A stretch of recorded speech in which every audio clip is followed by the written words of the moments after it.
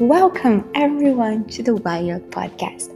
My name is Bianca Barros. I'm one of Wild's founders, and I'm your host for today's episode. In case you're wondering, Wild stands for Women in Leadership Development. Our work aims to help women fight oppression, stigmas, and constraints that stop them from achieving their full potential, and to empower women to be impactful, conscious, and innovative leaders. In this podcast series, we will feature trailblazers political scientists that are opening paths to women in politics in the US.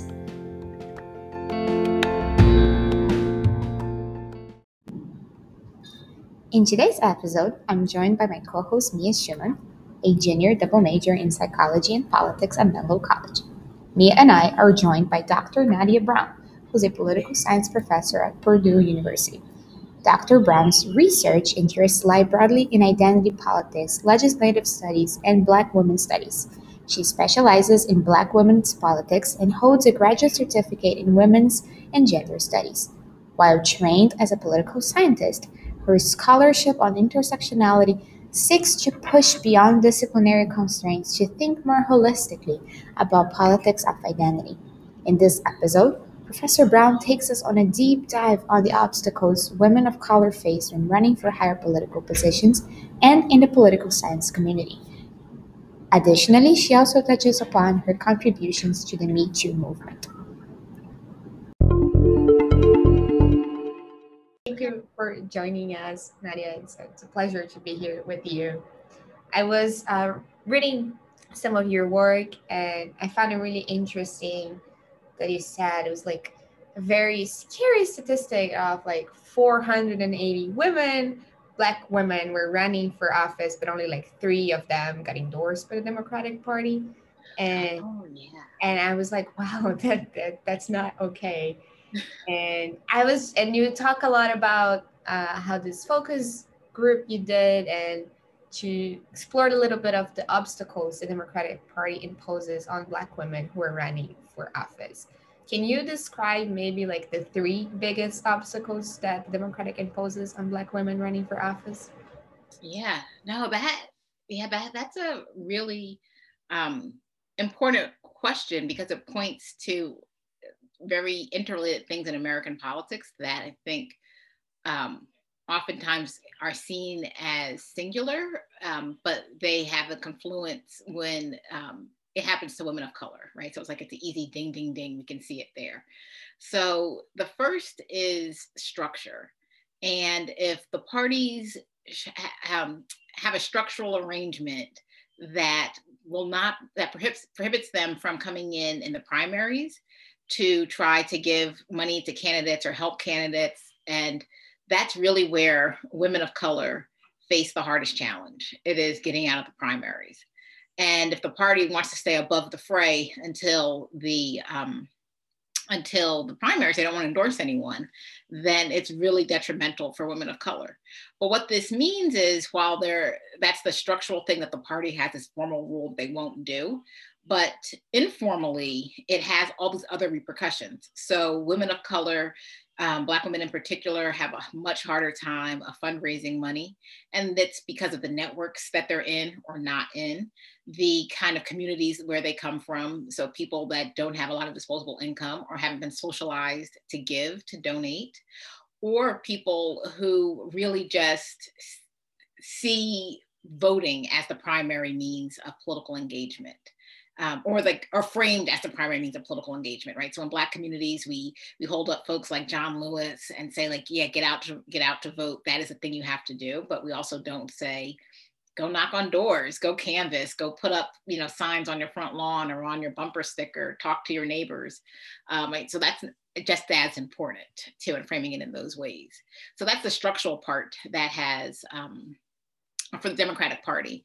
And then the other part is informal. So the Democratic Party, according to the women that I talked to in my studies, don't see them as electable. So they are operating within a cultural norm and frame that says Black women are outside of the norm of what we think elected officials should be, or they might be too radical. They might not be electable in certain districts. So we're not going to we're not going to put energy and effort into them.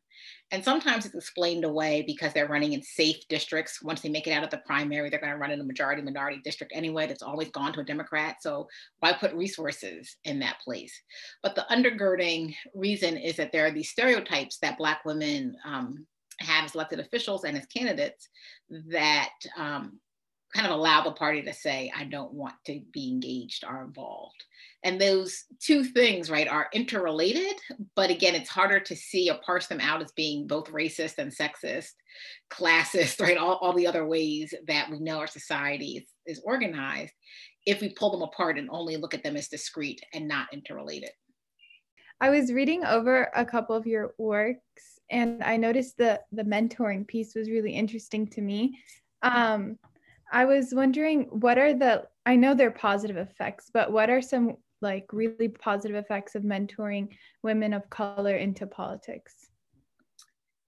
Into politics or political science?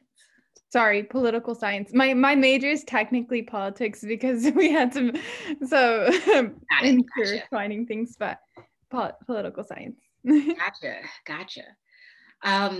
And so most times people that come from marginalized communities have research questions that they want to answer because they have normative implications, because they might make the world a better place, like go figure.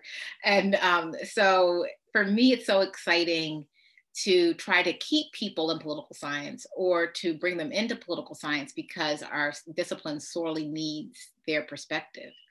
A couple of weeks ago, I had the opportunity to work with a PhD student, a fifth year PhD student who I wanted her to write something for the Monkey Cage, which is a public facing outlet for scholars to write in the Washington Post about how we should be really thinking about Biden and executive order that would overturn Trump's really restrictive immigration policies. And she shared that the reason why she's doing this project on undocumented individuals is because her dad was deported during the Obama era. And that these very simplistic ways that we say, yes, sign the DREAM Act, DACA is great, but it really doesn't capture those that will continually toil in the shadows and the damage that it does to whole families and communities when people are deported. And even those people, right, once they come back to these communities after they might have been in ICE for 6 months, 8 months, whatever, bring so much trauma and scar back, and how do we expect them to want to engage in a political system? And so, she comes from this normative question because this has happened in her life, but it's a question that political science needs to answer, right? Because unfortunately, I think our framework is too narrow. And if we don't have people who have lived lives and had experiences, like this one of this student and many others that are out there, we have a much, much more limited sense of power and how power gets exerted on certain communities and how those other communities have agency. So for me, the most rewarding part is to be able to read the scholarship and to see how these people will use their experiences and their teaching and their service work, right? It just transforms the academy once we have this bigger tent, because if this student wasn't there, I am 100% certain that the Monkey Cage would have run a very white liberal centric, yay, DACA's good, right? And without really, really trying to push back okay, so what does DACA mean for these communities? What does DACA really mean for families like mine? And bringing political science scholarship to bear, she was able to show this. So I guess my very, it's not a secret anymore, my very public goal is to really transform political science into making a difference. And in order to do so, you have to have other people that don't look like who we typically think of political science professors to write scholarship, to teach students, and to really push scholarly engagement in ways that just haven't been done before. That's awesome. Thank you. Yeah. And that makes sense too, when you mentioned earlier, if Black women are having trouble fundraising because we're not, a lot of people of color aren't collecting from the right networks because a lot of people aren't in politics. So I think it's great to get a different perspective. Thank you. Yeah, I'm happy to talk about that, Mia. Professor Brown, you touched a little bit upon the Me Too movement, and I just saw on your website earlier today that you edited a book about it that like it's titled Me Too Political Science. Can you talk a little bit more about that? So the book came from an edited volume that we did following the conference. And then we asked the participants if they wanted to write anything. And then I went out and solicited pieces that I thought were missing. But basically, what I'm most proud of about the collection and then the journal also is that like some of the pieces I would have never have written or have read, right? Like if I wasn't doing this work, like there are some to me that are pretty far out there. Okay, not far out there, or too far in, or like, does that make sense? Like not radical enough, right? Some things that I think are just challenging the status quo in very small ways, and others that are kind of making sense of why people from certain generations are thinking about sexual harassment differently than people in other kind of generations. And I would never have read those or had the opportunity to talk to those kind of people if it wasn't for the conference and for the book. And so, so I'm proud of the fact that it's diverse, it's interdisciplinary, and it's bringing people in conversation that probably would not have been otherwise. But I am also kind of disappointed because I would like for it to go further. Like I wish there was like a how-to manual, and I know that there might never be, or maybe I don't know. But I was just thinking about this this weekend. Is like if I could put up on our website, like, you know, you've been sexually harassed. These are the steps you need to take immediately, right? Do these things. Reach out to this person at your university would be in charge of doing X, find the cognate person. There's no ways to document your harassment. Like I wish I could just do like a how-to manual, because what I get most, so my cell phone number is public, it's on my CV and people can find it. And at first it was a mistake, like I forgot it was there and that people started calling me. But now I leave it up there intentionally because people have found me and have been like, I have a real question. I'm being harassed, or I'm having these really horrible racist things happen to me at my job. Do you have suggestions? Can you put me in contact with someone? And so what turned out as a mistake has been really good. But then I also feel like I wish I just had like a how-to manual to give people so that, like you didn't have to search for someone's phone number that you don't know, right? And call them and rehash all the painful things that have happened to you. But you might, I mean, sometimes that's good, right? Sometimes you want it like to be you and just share because you want to know that you're not crazy, because that so happens. But so one of the things I wish is a shortcoming is that we could have published a what to do model or just some suggestions for what to do, because when this happens, particularly in academia where we're taught everything is so individualized that like you make it on your own and you fail because you did something wrong, you know, you fail by like you don't get tenure or you don't get promoted or whatever. That's the ethos of our culture. But sexual harassment, that's why it allows to grow, right? Because it's so individualistic. So when people get harassed, they internalize it. So if there was a document that just said, this is who you talk to or where you go, or just recognizing it, because we don't talk about it as openly. And if you admit it to other people at your university, sometimes or most times, right, it's like, well, what did you do?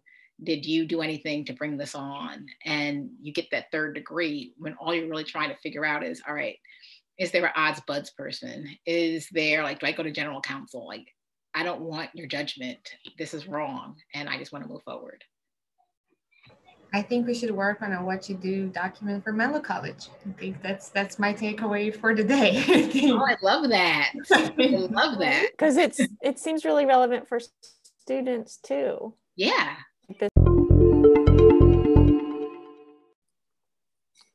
And there you have it. All right. Well, Dr. Brown, thank you so much. Yes, thank you for having me. That was thank you all for really coming up a with the great topic. conversation. I really appreciate your time, especially on technically a holiday. Although we don't have the day off, so whatever, No, ma'am. yeah. And yes, yay, round of applause. And good luck with the toddler. Thank you. I'll go find her now. I'm sure she's running Bubbles are out of her eyes. All right. And I'll see the rest of you next week. All right. Bye, everyone. All right. Thank Bye. you. Have a great day. Bye.